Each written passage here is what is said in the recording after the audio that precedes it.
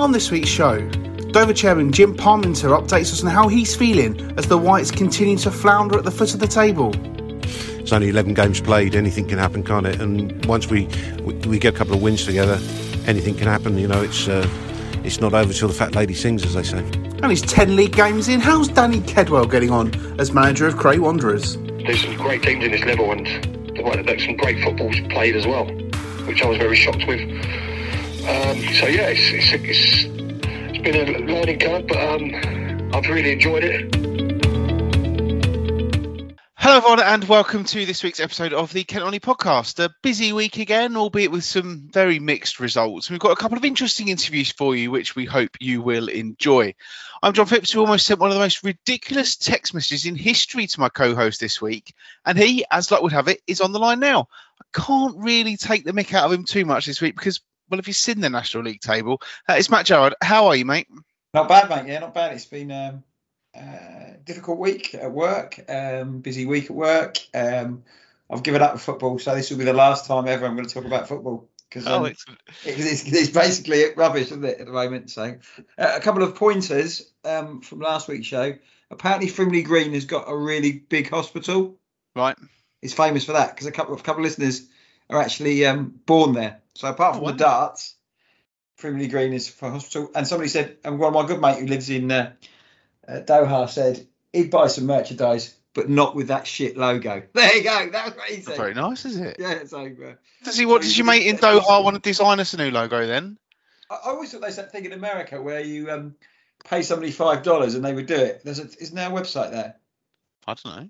Well, you look into it. I've done my best, and it wasn't good enough for your mate in Doha. So yeah, but yeah.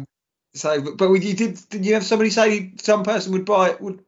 Yeah, there was £7.50 they pay. Who do you know who that was? It is a Sheppey fan. Got in touch with us on social media. Oh, that man from Dover, the man at Dover who the previous week waved to me when I was crying on Saturday in the press box. I still can't remember his name. So if he's listening, please get in touch so I can at least mouth your name when you walk past at the weekend. Yeah. So the text I nearly sent you on Saturday, Matt, you'll find this really funny. But you'd obviously sent me an interview which people are about to hear, and somehow I had my phone on the side, having listened to the interview, and I knocked the dictation button in my WhatsApp, and just after that happened, my beloved cat Ray came into the office, and we often have a little bit of a cuddle in the office when I'm working because he comes in, so I pick him up. And I was just chatting away to him, and I said something along the lines of, "Oh, you're such a big boy, Ray," because he is massive. And then I later said, "Oh, look at those talons," because he's got big nails, and he sort of flexes his toes when he comes. And I looked at my phone, and I started sending you a message saying, "Oh, aren't you a big boy? Look at your talons." And I was like, "That's a bit concerning." If I'd sent that, I think that would be the other reason you'd give up the Kent Only podcast, no? Probably. Well, it's where the life is going at the moment, mate. That's a compliment, really. I think I'd probably take.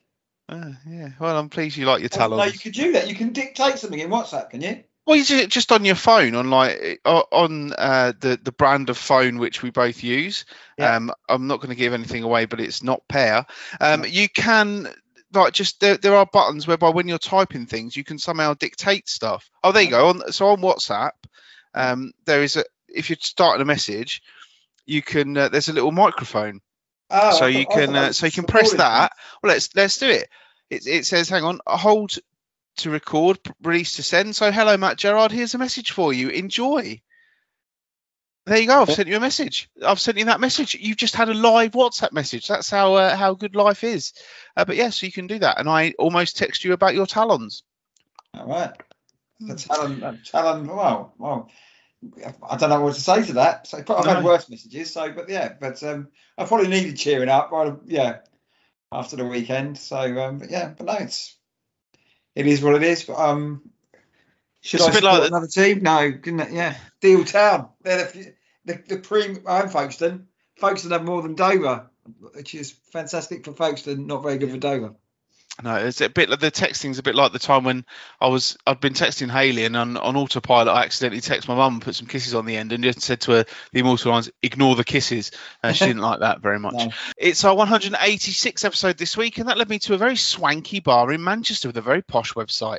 The Roman numerals for 186 as 3 separate numbers also look very smart on there, and their gin menu is pretty extensive, so I'm impressed by that. I know, Matt, you're not as much of a serious boozer as I am, but do you like a gin? I don't really like a spirit. My sister-in-law, when we went on holiday, she loves a gin. So, and they go around her house. She's got hundreds of things. I don't drink much spirit. So, but gin is massive, isn't it? There's gins on gins on gin. It's not the old days of just Gordon's and a slab of thing. To be honest, I prefer the tonic water to gin. Does that make me really sad? Yep. Yeah. I mean, no, Matt, no. And it doesn't have to be that posh one. It could be just Schweppes. I do occasionally like a small bottle of tonic water. So if I went to the pub, I'll just have a glass of tonic water. I'm just a cheap date, mate. You are. I never used to like gin, and then we went to an event somewhere, and they were giving away free drinks on arrival. And I had one. I was like, "Oh, what's this?" And they was like, "That's gin." I was like, "I didn't think I liked gin." And we're now members of. Could have one of these. No, it was just a normal one, and I was like, "Well, that's really nice." And I'd always struggle for a spirit just to finish the night off, and we really got into our gin. So we're members of a gin club, right. And every 3 months we get a nice fancy bottle of gin, loads of fancy tonics, a magazine, and all sorts. So big fan actually. We've got plenty of bottles of gin, so I'm sure your sister-in-law will be very happy. Yeah, it is big. Gin is big for some. I don't know when it became sexy to drink gin, but it's very sexy at the moment. It certainly is. Right then, on with the show, and let's start with Dover Athletic, where on the pitch things went from, worse to worser with a home defeat against Barnet, a result which leaves them 16 points adrift at the bottom already and still without a win this season. It's now 260 days since the Whites won a game, although given their entire 2020-21 campaign was eventually expunged, their last win that actually counted was on February the 22nd, 2020. When an Ini-Effiong hat-trick helped them beat AFC Fylde 5-1. After the latest loss, Matt spoke to... Oh, my... And he didn't score a hat-trick, because Adi Yusuf of Folkestone got one, but he... Was that the one with the penalty rebound? Yeah. When he missed the penalty about the 85th time playing for Dover. So, but he... for that, so technically, that is... Well, I'm going to like that. When I looked that up a minute ago, I thought, Matt's going to love that. I'm going to nick that stat. Yeah, of course you are. If we're not using last year, that would be we haven't won for more than 18 months. Yep. If you'd have told me that when I was interviewed Ini-Effiong and he had the match ball there, and he didn't seem that impressed when I said, "Do you want me to sign that?" He sort of looked at me like I was some sort of idiot. That would be our last official win until the end of time. I'd have probably laughed. Well, nobody would have believed me, would they? No. That's what I worked out. That was what I worked out. That was the last win you had that actually counted for anything. That really made you tickle, wasn't it? It really did. Yeah, it really did make me laugh. I was like, the last time Dover Athletic won, Ini-Effiong scored a hat-trick. So there we go. Anyway, after the club since then. Yeah. After the latest loss on Saturday against Barnet, Matt spoke to White's chairman Jim Parmenter. Yeah, obviously it hasn't been great. Everybody knows our position. It's a great groundswell of support for us throughout the country early on, and we thought that might translate into gates, but unfortunately our gates have been quite low, which hasn't helped, and we just need to get behind the team. We've had lots of injuries, 11 injured players today, which is half the squad. So, we're struggling a little bit. We're losing by the odd goal, some of them pretty soft goals, but... we're creating plenty of chances, but we're just not putting them in the net. Typical, really, when your luck's not running in football, it's not running. You could go through each incident, but we need to pick up a couple of wins quite quickly. Is it resigned to sort of the position you're in? You're not going to be in this division next season? No, not at all. It's only 11 games played. Anything can happen, can't it? And once we get a couple of runs together, a couple of wins together, anything can happen. It's not over till the fat lady sings, as they say. So you're pretty upbeat that we can still survive in this division? Oh yeah, I think so. I mean, we've got to find some wins from somewhere. I'm listening to the injury reports, and I'm hopeful that we'll have probably 5 or 6 of the players back for Saturday, which is the FA Cup, as everybody knows. And that just might be the turning point for us. If we get a win in that might be the conduit for moving forward. The manager, has he got your full backing? Because some of the fans today were calling for his head. Have you any feelings about the manager's situation? Yeah, I just thought that was pretty disgusting. I mean, what fans should be doing is getting behind their team. You know, 1 minute they're singing derogatory things about Hess, and the next minute they're singing Hess's Black and White Army. You know, what this town needs, what to do, and the community needs to do is to get behind their football club. They know the trials and tribulations we've been through for what I believe were the right reasons. You know, I've made sure the club's here for the town now. And what we need is people to come to games and to get behind the team, because it's only with people supporting the team that we'll get ourselves out of this. But Andy's got your 100% backing? Yeah, why not? I mean, Andy's working on a very limited budget for the reasons we all know.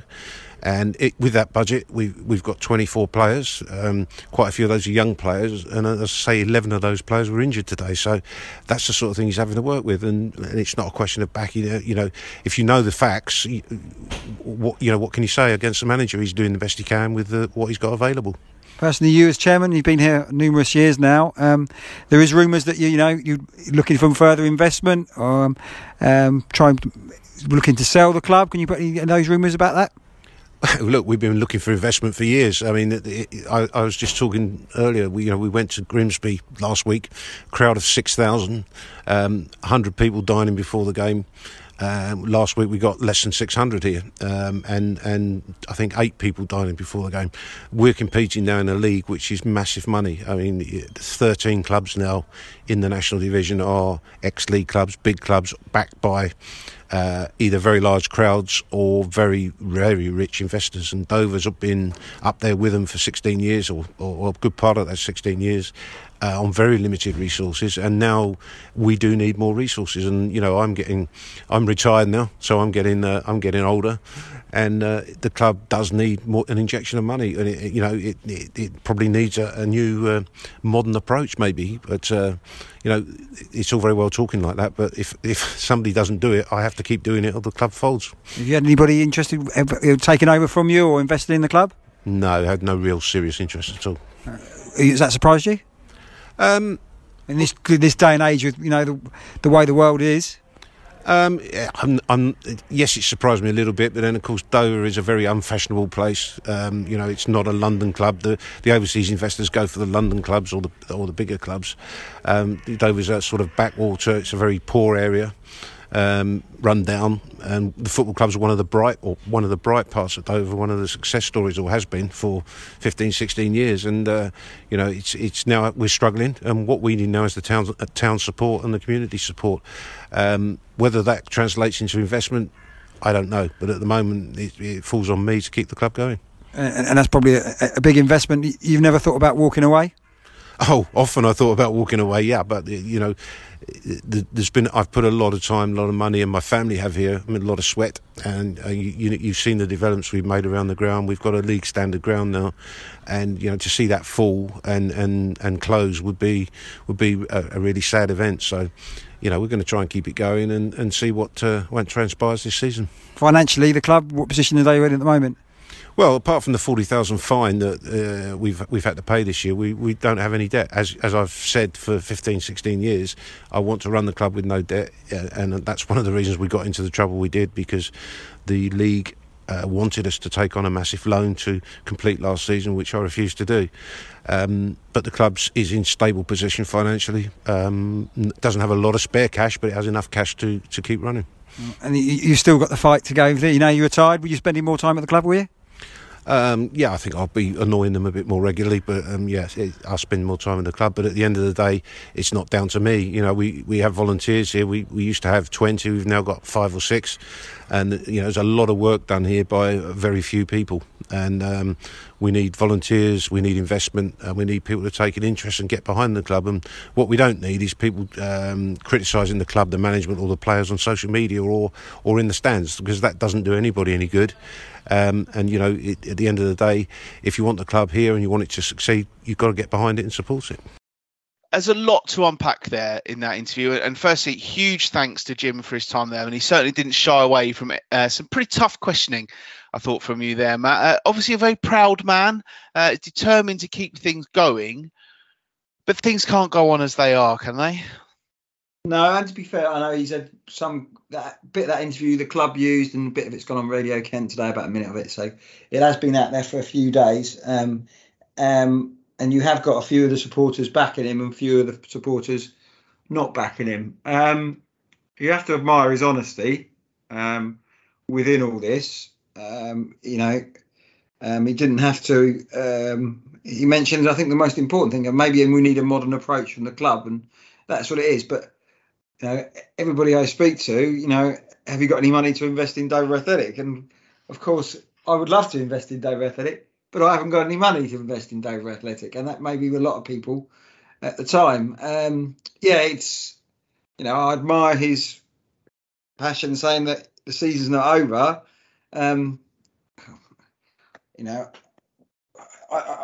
Somebody asked me yesterday how many points we get before the end of the season. So what points will we finish on? I don't think it will be enough for us to stay up. So I admire that, and you've got to stay positive.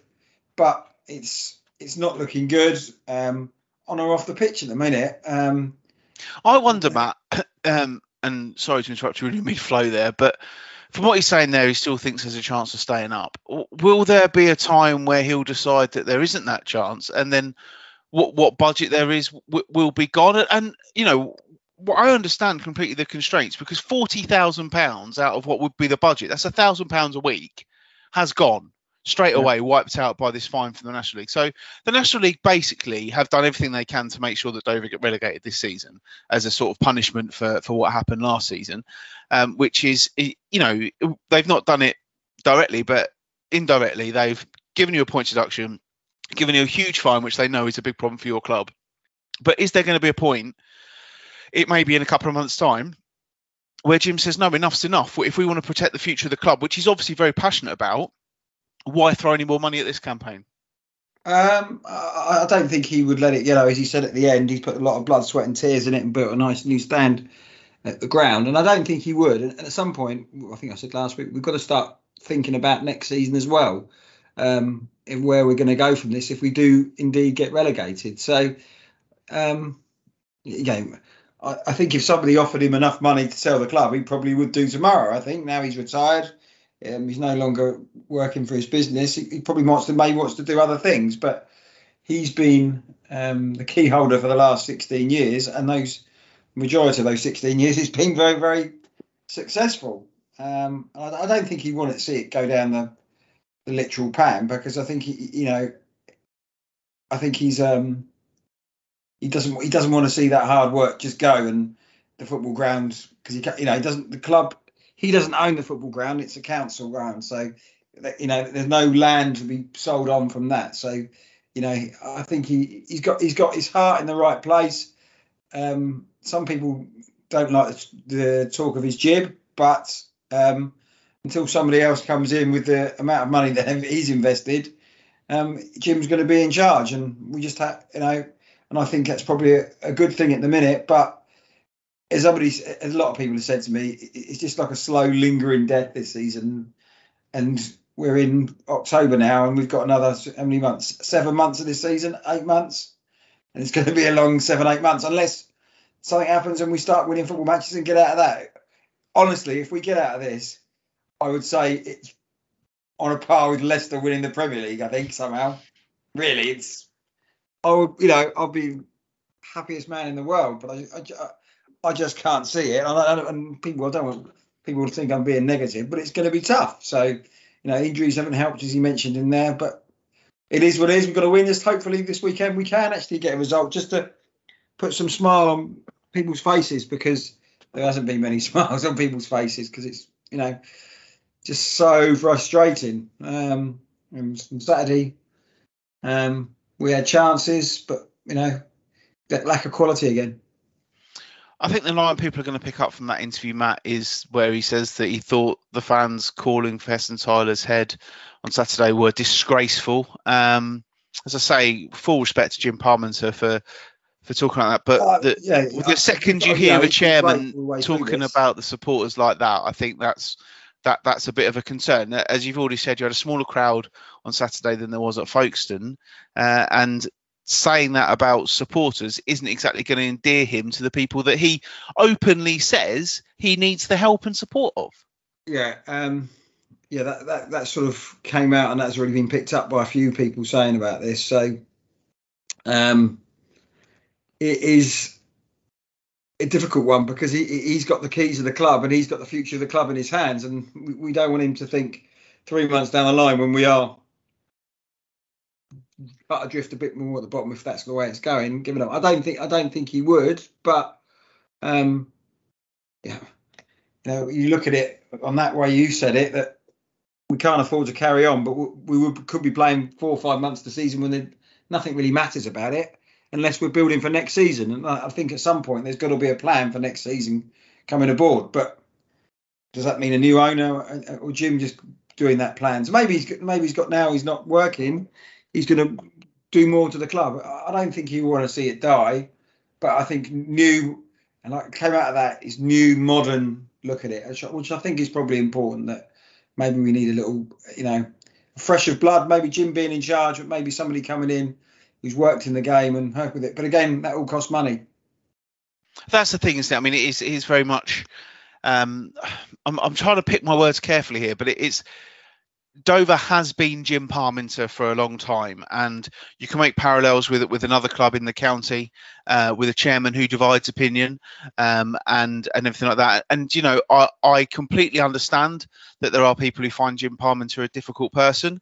I think I look at him as someone who's got the best interests of Dover Athletic at heart, and he's doing everything he can to try and keep that club going. I thought the stand he took at the start of this year, pulling out or refusing to play the rest of the season was admirable, and I feel that, as he said in that interview, he was sort of hung out to dry by other clubs who said, "Oh yeah, of course, of course, Jim, we'll back you. Yeah, of course, you do it and we'll do it." Well, that's a bit like the woman who I read on Twitter the other day talking about getting revenge on people. She said, "I found out my boyfriend was cheating on me, so we went to get matching tattoos. He went first and I went home." But that's kind of how it was, wasn't it? Everyone said to him, "Oh yeah, of course we will, Jim. Yeah, we'll back you," and then just cut them adrift. And he is a man who, as I've said a couple of times in the last 10 minutes, wants Dover Athletic to do well. He is Mr. Dover Athletic, and I think his pride would mean he wouldn't walk away and leave the club in a desperate situation, and he wouldn't want to be the man who was at the end of the Dover Athletic experience. He wants that club to survive, and I'm sure he would only sell it to the right sort of people. But it is difficult at the moment because people don't have as much disposable income at their hands. People don't have the ability to just say, "Oh yeah, well we can buy a football club and plough loads of money into it," or sponsorship. I've seen a few people saying that there's fewer sponsorship hoardings taken up at Crabble at the moment and everything like that. So it's a tough time to be running a football club. And again, this is where Dover have been hamstrung by the punishment they've been given, because people don't want to be chucking money at it because they think, well, they're not going to be on telly very often at home because they're at the bottom of the table. People aren't going to be willing to get they won't be getting the exposure that they will, because things are bad, because you're bottom of the league, because you look odds on to be relegated. It's a even harder sell than it is before. And I know before we said Richard Harvey's involved and all that, but I would imagine they're finding out very, very hard work to try and get some even sponsorship revenue into the club at the moment.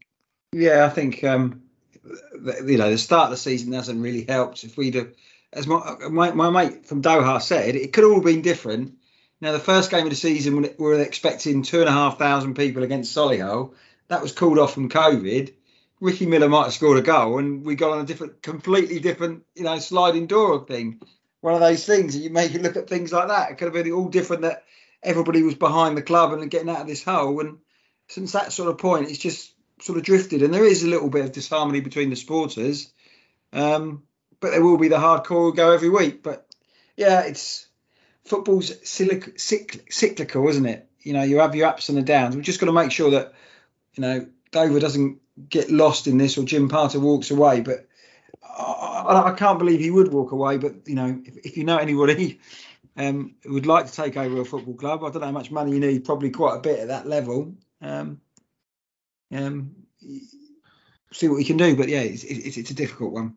And also the other thing as well is he said, we used to have 20 odd volunteers, now we've got 5 or 6. And I did get the feeling right at the end there where he was kind of saying to the people of Dover and the people of the surrounding areas, make the most of having this football club here. And I've written down on my notes here, use it or lose it. And I think that was part of it, wasn't it? He was saying, if people don't help out, then there might come a time where his hands are tied.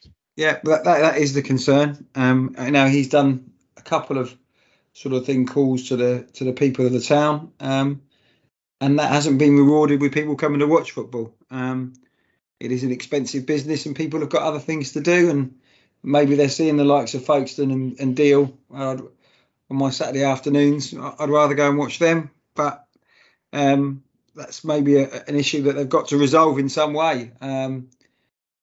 But again, if money's tight, it's very difficult to try and do campaigns to do it. But it's a real difficult one. But if they can somehow turn it around, but the thing, maybe the FA Cup is such a big game on Saturday because you could win, hopefully, and then you could draw home to Gillingham, and that's 5,000, isn't it?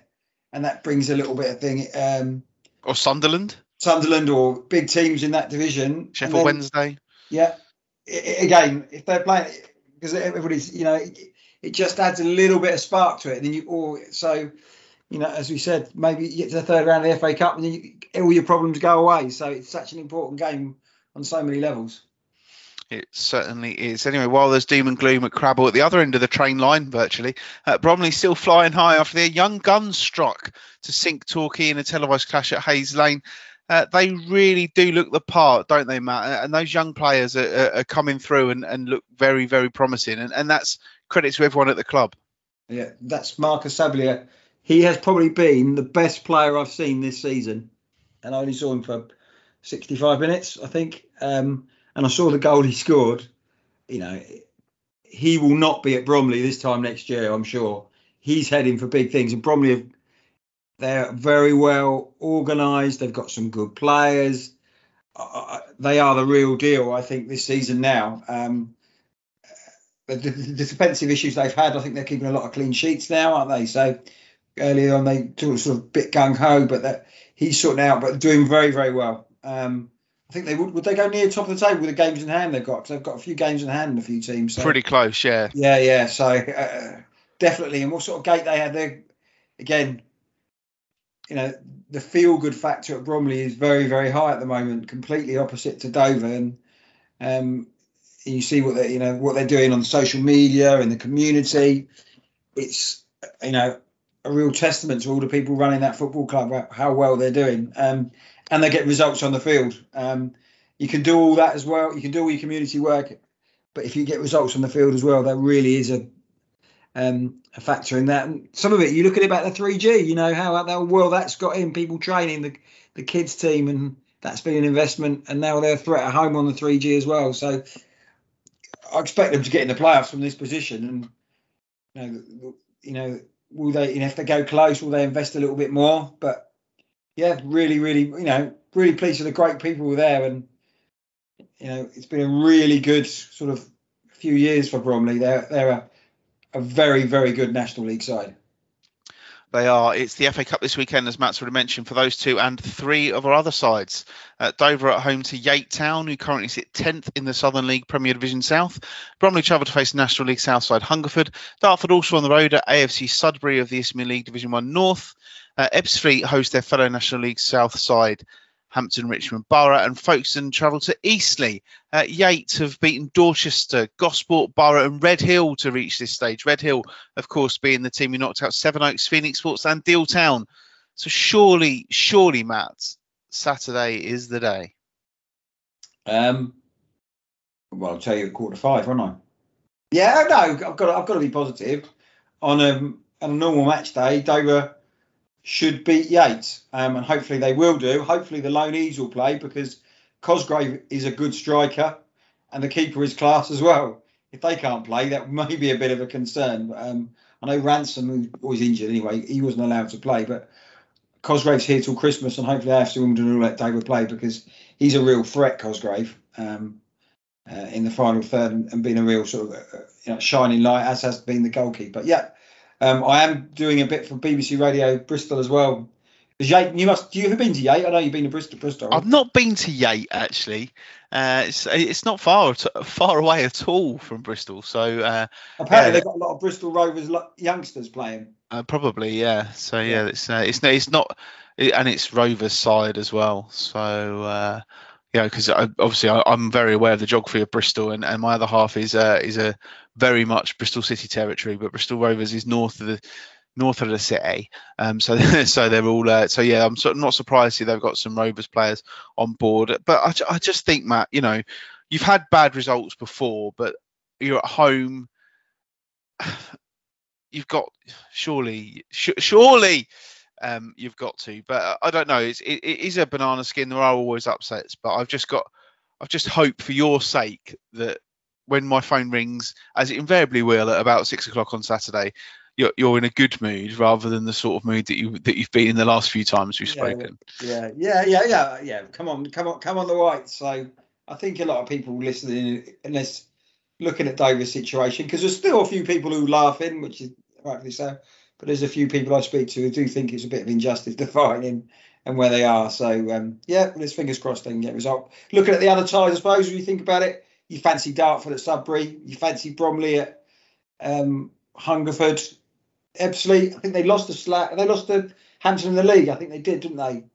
I still fancy Ebbsfleet. I think Folkestone would be tough at Eastleigh. I saw Eastleigh, I thought were a decent side, but Folkestone haven't lost a game this season, and maybe Folkestone can get a replay. And I'm sure if that's the case, Cheriton Road will be absolutely rocking on Tuesday night if they did. So yeah, I'm going to say, John, all our sides will be in the hat on Monday. They may have to win another game to get through, but I think it will be a decent weekend for us. Yeah, can you imagine anything worse though for Dover than a replay at Yate on Tuesday? Yeah, I'll just let you know I will not be attending if that is the case. No, fair enough. Saturday's action in National League South saw Dartford extend their lead at the top to 5 points as they beat Hungerford 1-0, while second place Maidstone United were beaten 2-0 at home by Eastbourne Borough. Ebbsfleet were 3-1 winners at Slough Town and are now fifth. And it was a clean sweep of wins as Welling United also won 3-1 away from home at Chippenham. A much-needed win for Peter Taylor's new side. Welling also the only one of our 5 teams in league action this week. They host Braintree Town, one of the sides they leapfrogged in the standings on Saturday. It's early days, of course, but by all accounts, Matt, Welling were very good at the weekend. Yeah, I haven't seen if he's brought any new players in. I haven't really seen anything. I had rumours they were going to bring a coach in, but I haven't heard anything that was the case. But I haven't seen anything. There's no signings. He's just worked with the players he's got before. I believe so. And I did say that, didn't I? I said Peter Taylor, he is a manager, or he is a brilliant coach. And I think he will get the best out of what they've got there. So that's it's very, very. It's a great result. And we saw, I think, last season with some of the players they've got, they have got goal scorers in that team. So if they can sort out the defensive issues that they've had going forward, it might be for that. But no, pleased for them. And it's amazing what a result does for people's social media and the fans if you follow it, because everybody's happy as Larry, isn't it? So amazing what one win does, and they've got to follow it up as well. But yeah, I'm pleased for them. And Peter Taylor, it's a challenge going in there, but he wouldn't have gone in if he didn't think they'd had a chance. And that's a great result at Chippenham, because Chippenham were doing quite well to actually give him a cane in a couple of weeks back. Absolutely, yeah. So very good. And also just on Welling very quickly, finally, the Welling United podcast, the Radio Wings podcast, has been released this afternoon, which features me on it. So if you've not had enough of my inane ramblings, you can hear more of them as I talk about this podcast and lots of other bits and pieces on that show. So you can find it on Twitter. They are at Radio Welling. So give that a listen. It's only 38 minutes long as well. And I'm on quite a bit of that because it was quite a long interview, but there you go. That's one of those. But yeah, do give that a listen. It's a good show. show. Very interesting to learn a bit more about a club specifically as well. Into the Isthmian League Premier Division now, which brings our second interview of the week. After 6 league defeats in a row, Cray Wanderers and their rookie boss Danny Kedwell have collected 4 points in the last 2 games, the latest being from a 1-1 draw at Haringey Borough. He's 10 league games into his managerial career, so it seemed like a good time to catch up with Danny and see how he's finding life in the dugout. It's been ups and downs. We started very well the first 2 games, and then we got a lot of injuries, and it was a lot of playing around with the team, so I couldn't get really a set team. So it was very frustrating. And we obviously didn't win in 7 games. And then the last 2 games have been back to ourselves, been magnificent. I suppose the thing was when you first started and you win your first 2 games, you think, oh, this management lark's all right, and then you lose all those games in a row. That's when you learn a lot about yourself and your team, I guess. No, exactly that. And the boys have been brilliant. Like, obviously, with the injuries we've had, and it's not been the young lads, it's been the experienced players, which pulled this side together. Do you know what I mean? The core of the team. It's been struggled, really, struggling with that side of it, and obviously them being around in the changing room and stuff makes a massive difference, them experienced players. So, yeah, listen, and it only makes us stronger, and it's a learning curve for me as well. I'm sure everyone's going to go through that in their stage in their career, so... That's it. I mean, those first 2 games, looking back at those, Lewes and Hornchurch, I mean, 2 of the teams everyone's expecting to be there or thereabouts, and you beat them both. So that does show that there's definitely something there in your squad, isn't there? Oh, yeah, definitely. We've got a great bunch of boys, and it was always going to be tough from the transition of obviously having not one player in the squad and recruiting a whole new squad in 2 months. There's obviously going to be people come in and go in and stuff, so we're nearly there. There's maybe a couple more that I need to get in to make the squad stronger, and as soon as that comes in and they start playing regular games together, and like we have done the last 2 games, we ain't really changed the team, and we've got 4 points in the last 2 games, so we're getting there. I look at your squad and you've got some really good players in there, haven't you? Players who, as you say, the experienced players, your Anthony Cooks, your Adam Coons, Dean Beckwith, Andy Druitt, and that is the basis of what you're trying to build, I'm guessing. Yeah, exactly that. And like, they're just, with them players in the squad, they've been there, they've done it, they're good around the young lads, and it's getting that balance right. And I think in the last couple of games it's shown that the balance is right, and obviously, Coonsy's been playing still, but playing with a niggle. But Andy Drury's playing with a groin injury, still playing with it. So it's tough. It's tough for them at their age, but that's the experience they've got. They know how to manage their legs and their body to get through a game. So he's very good.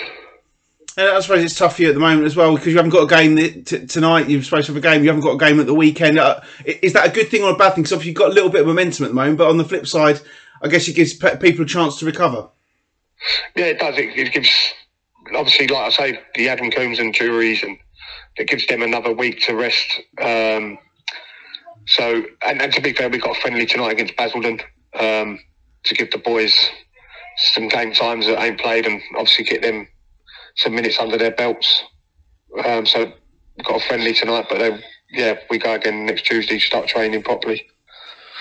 And yourself, so, yeah, you've played a few times. Is that something you want to do, or is it something not really. You've been forced to? It's just that I've had to, really. I've had to play because obviously, like the injuries, like I said, we had a lot of injuries. We had literally no centre half. So I had to play centre half in 1 game. So it's been tough. And listen, I have enjoyed it, to be honest, playing, but it's hard doing both at the same time. I know we said before you got the job, you know, when you first got the job, it was an opportunity to build a squad, a good club. And has it been everything you hoped it would be with the club? Yeah, they've been magnificent. To be fair, they've helped me, they've backed me, they've given me good advice, to be honest. Because I was getting very frustrated with results because it weren't like we was losing and deserving to lose. That was a more frustrating thing, like we was dominating games and nothing was going our way, really.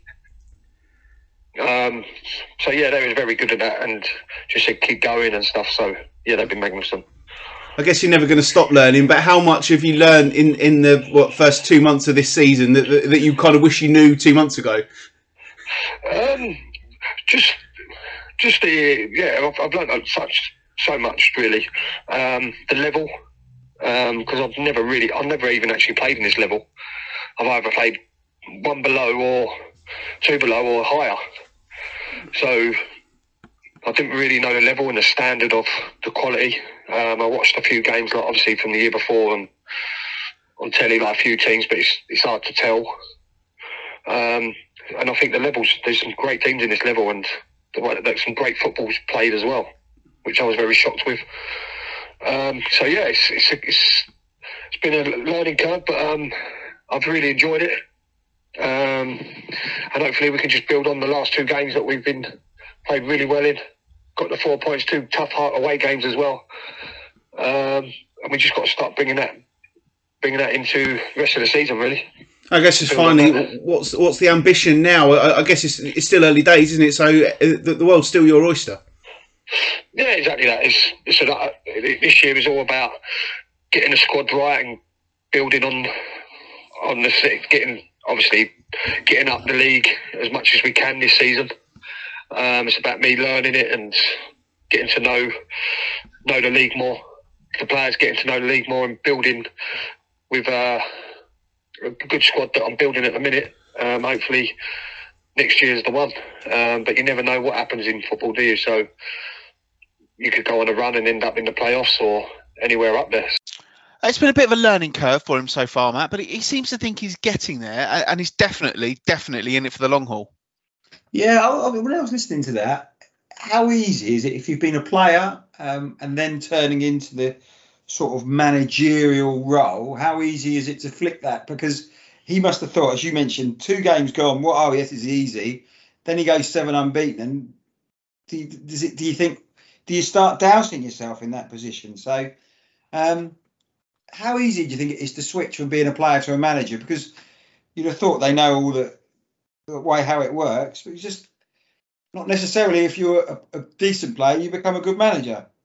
I think it's probably a slightly easier maybe for him in this aspect, in that the way he went into Cray with no players in the squad, a club that he's not been at before. I think if he'd taken his first managerial role at a club where he was known and he knew some of the players before or inherited players, and I think it would be possibly even harder for him. But I think it's difficult to, I think it is obviously a challenge, but to most of those players that he's managed to sign, he is the manager rather than their teammate. And I think that's where the hardest transition comes, is when you step in and you've gone from being one of the lads to being the boss. I think that's where it's really, really difficult. And I thought what was interesting there was he said, the people behind the scenes at the club have been quick to give him advice as well. And I suppose what's also a real positive is that he's listening to that advice, because, it'd be quite easy to be quite pig-headed and say, no, I know what I'm doing, I don't need you to talk to me. But he's taking everything on. He's a bit like a sponge, isn't he? And I think he said, yeah, it's been tough.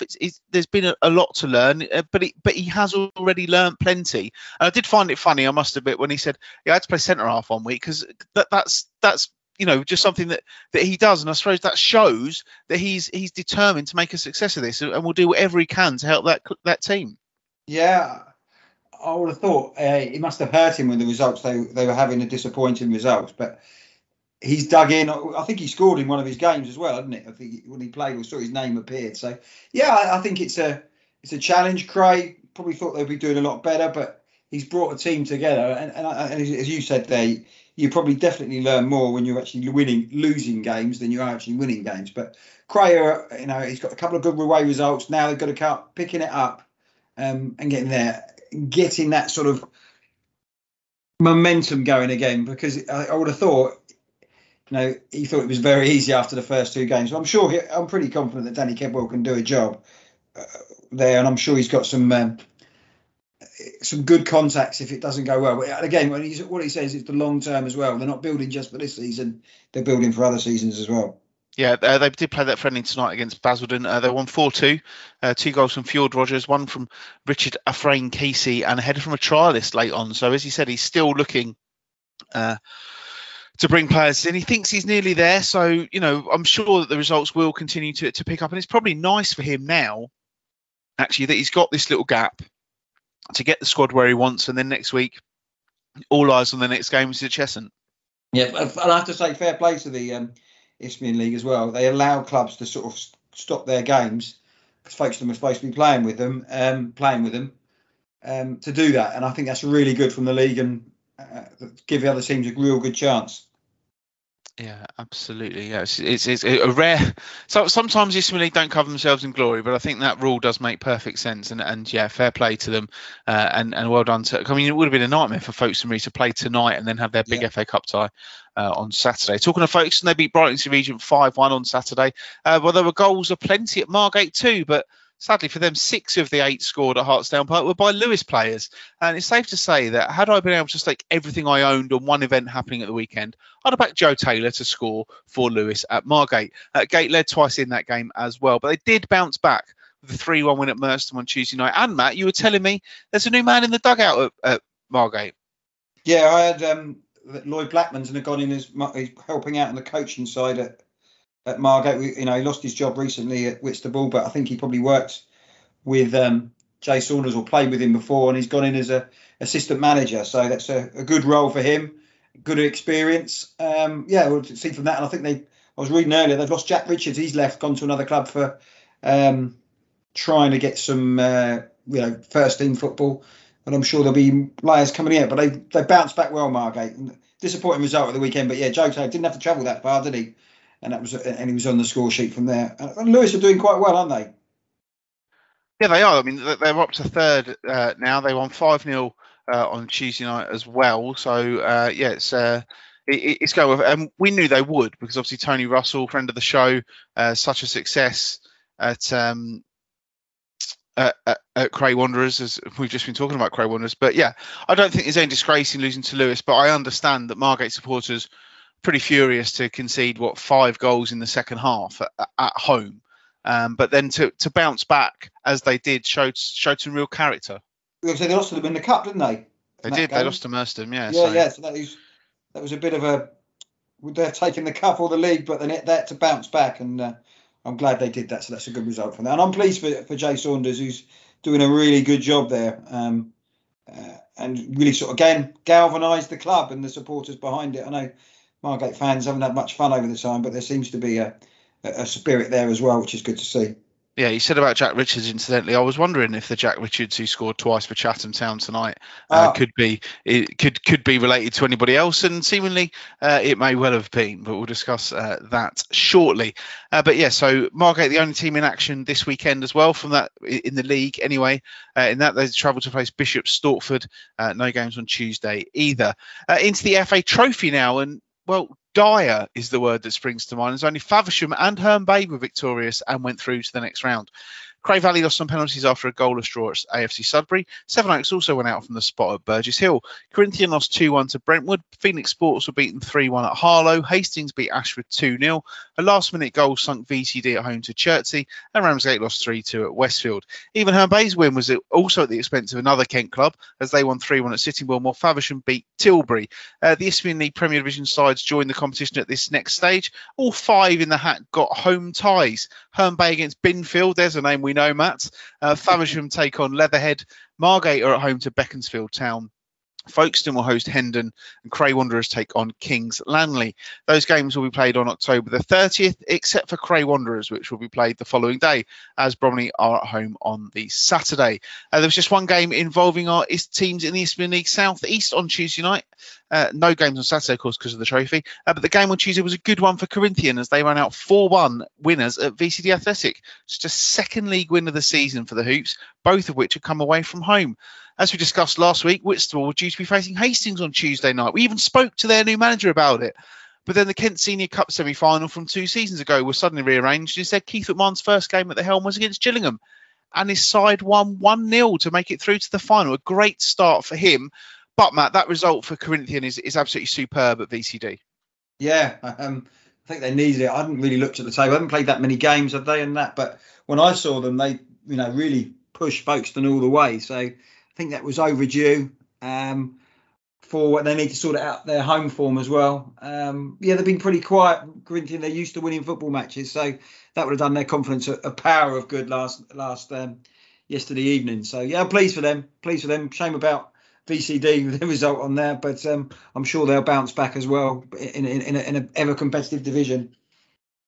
Yeah, they certainly will. This weekend, Cray Valley at home to Chichester, Herne Bay go to Haywards Heath, Hythe Town host Three Bridges, Corinthian go to Lancing, Ramsgate at home to Burgess Hill, it's Sevenoaks Town against Ashford, VCD against Faversham, and Whitstable are at home to Phoenix Sports. 4 games in that division on Tuesday as well, 2 Sussex derbies, then Hythe against Hastings and Sittingbourne against Whitstable. And on Wednesday, Sevenoaks take on East Grinstead. Into the Skeffel where, and you'll never believe this, there were loads of goals at the weekend. I know, right? Dan Bradshaw scored a hat-trick as Chatham beat Tunbridge Wells 5-1. Erith and Belvedere came from behind to beat Wellington 3-2. Erith Town overcame Hollands and Blair 3-0. Punjab United lost 1-0 at Fisher. It was K-Sports 2, Bearsted 3. There was a hat-trick for Gary Lockyer as Kennington beat Crowborough 4-1. Loris Chin also grabbed a treble as Glebe hit 6 at Lordswood. Rustle moved off the bottom by beating Canterbury City 2-1. A Jack Midson goal was enough for Sheppey to beat Holmesdale. And Deal Town won 4-0 at Tower Hamlets. There have also been games on Wednesday night. And Matt, I hope you're prepared to feel really old. Mo Takalu's son was on target as Canterbury beat Lordswood 3-0. Erith Town came from behind to beat Fisher. The other Jimmy Stroud's son as well. Yes. He was at Chatham's. I know he's gone on loan to Canterbury, so get some game time. Yeah, we are feeling out. Yeah, but apparently he's on Sammy Takalu. He's on loan from Ramsgate, and he's highly rated apparently, isn't he? Yes. He said he's only 17, but I remember when Takalu was banging the goals in and knocking people out and different things. Yeah. Those obviously with him being a boxer as well. But yeah, his son scored goals, and I didn't notice that Jimmy Stroud's son had also scored. But impressive for them, and a good win for Canterbury City that as well. Erith Town continue their brilliant form. They're unbeaten in the league since the 18th of August. They were 1-0 down to Fisher tonight, and they came back to win 3-1. 2 goals for the evergreen Michael Power as well. And they are flying high with Town, and their budget is, compared to those teams all around them, is quite something. And it's the whole club there as well. Their youth team have made it through to the FA Youth Cup first round for the first time in their history, and it's going really, really well for them. And I spoke to their manager Adam Woodward after they lost at Glebe, and I said there were positives, but they've really, really run with that. 4th in the table, doing fantastically, aren't they? Yeah, Michael. 2 ends of the spectrum when you're talking about striker scoring there. Michael Power, real good thing. But that, again, how competitive the Skeffel is. We all thought it was going to be a 2-horse race, John. But at the moment, you're thinking maybe it's a 6-horse race, which is absolutely fantastic for it. But yeah, a really, really good start to the Skeffel. And Erith, we didn't tip them at all, did we, to come through? But the players they've got in, experienced players as well. Really good. I'm loving the Skeffel this year. Absolutely loving it.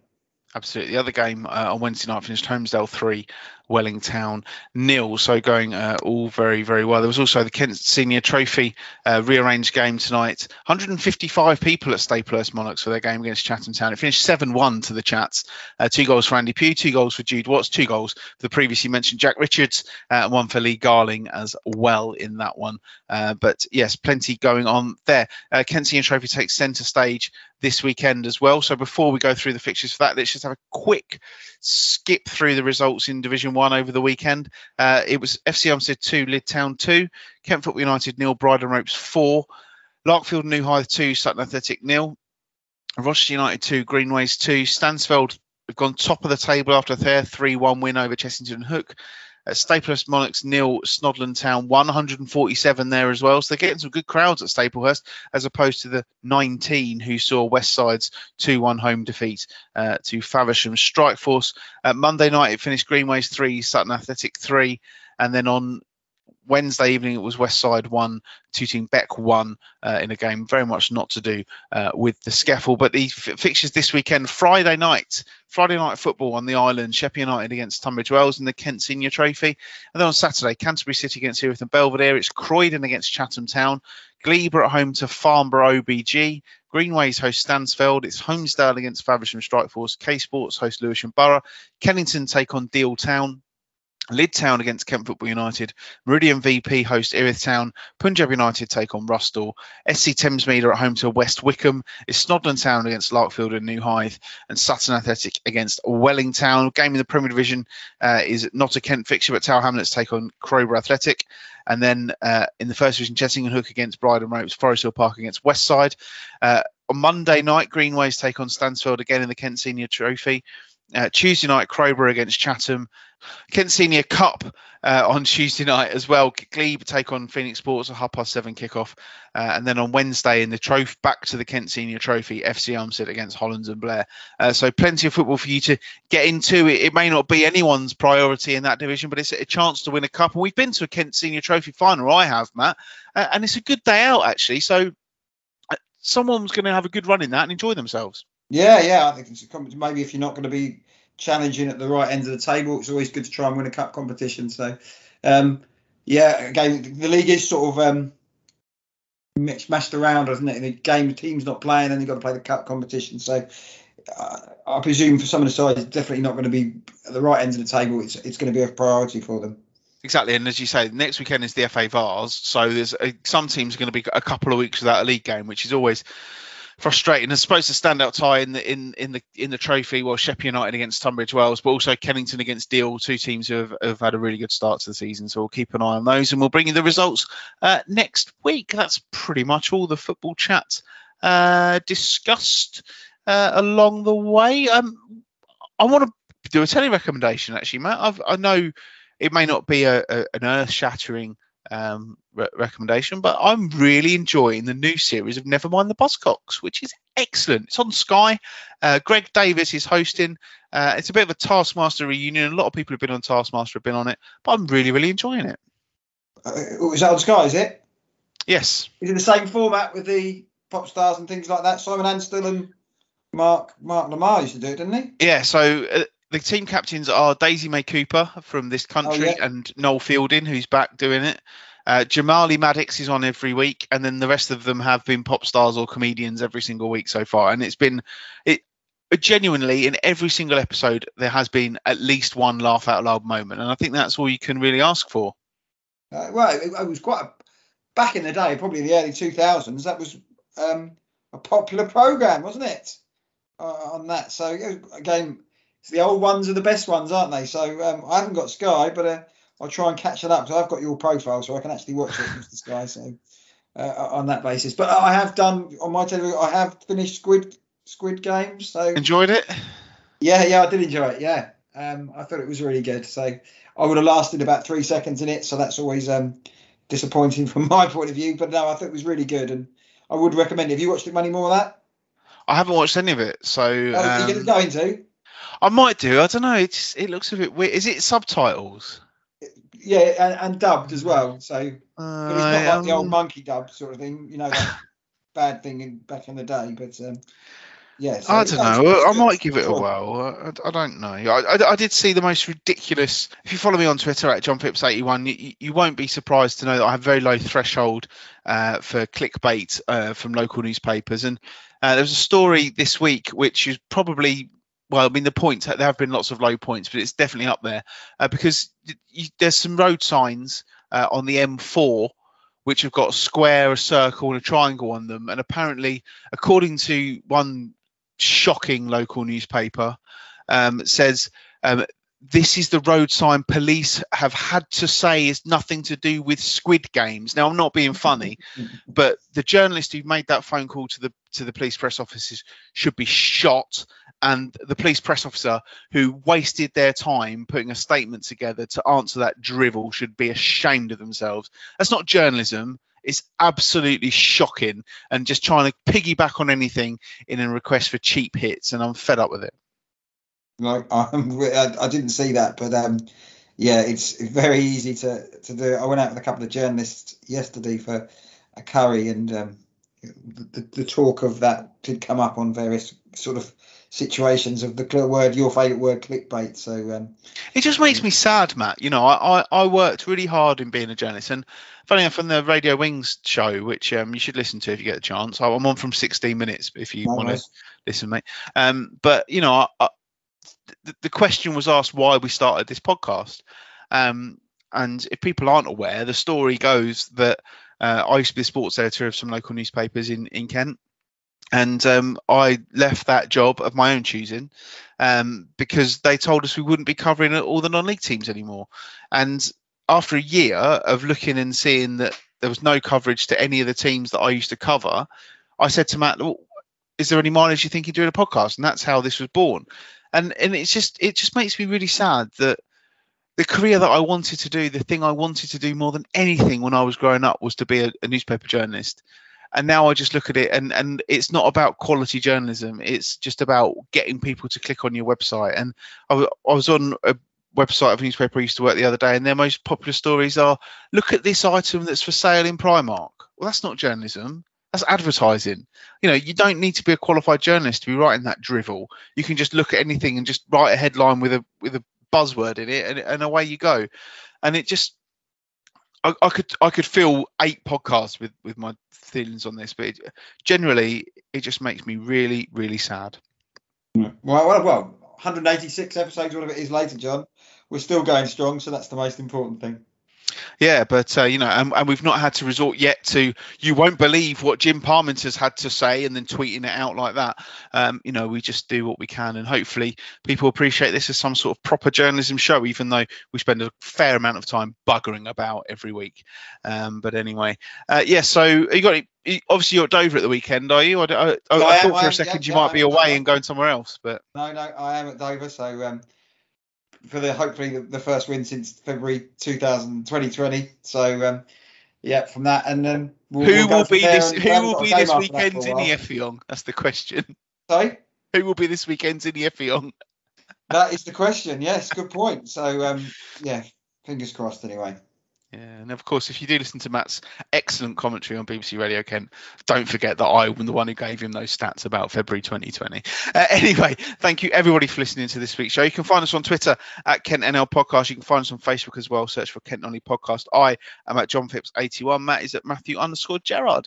Thank you to our guests for their time this week. A really good chat with Jim Parmenter and Danny Kedwell as well. We always really, really appreciate it. And even, in fact, while we've been recording the show, I've had someone messaging me saying, it's about time you got our club on the show. So I will be looking into that as well. It's one of those at the moment where I'm very conscious that there's lots of good stories going on, but I'm also really conscious that we don't want to keep having the same clubs on too much. So that's why I'm trying to rotate it about a bit. But I think we're now at the stage we could probably start going back to some of the clubs that we had on earlier this season. But anyway, thank you everybody for listening to this week's show, and we'll speak to you all next week on the Kent Nolly Podcast. This time, more than any other time, we're going to get it right.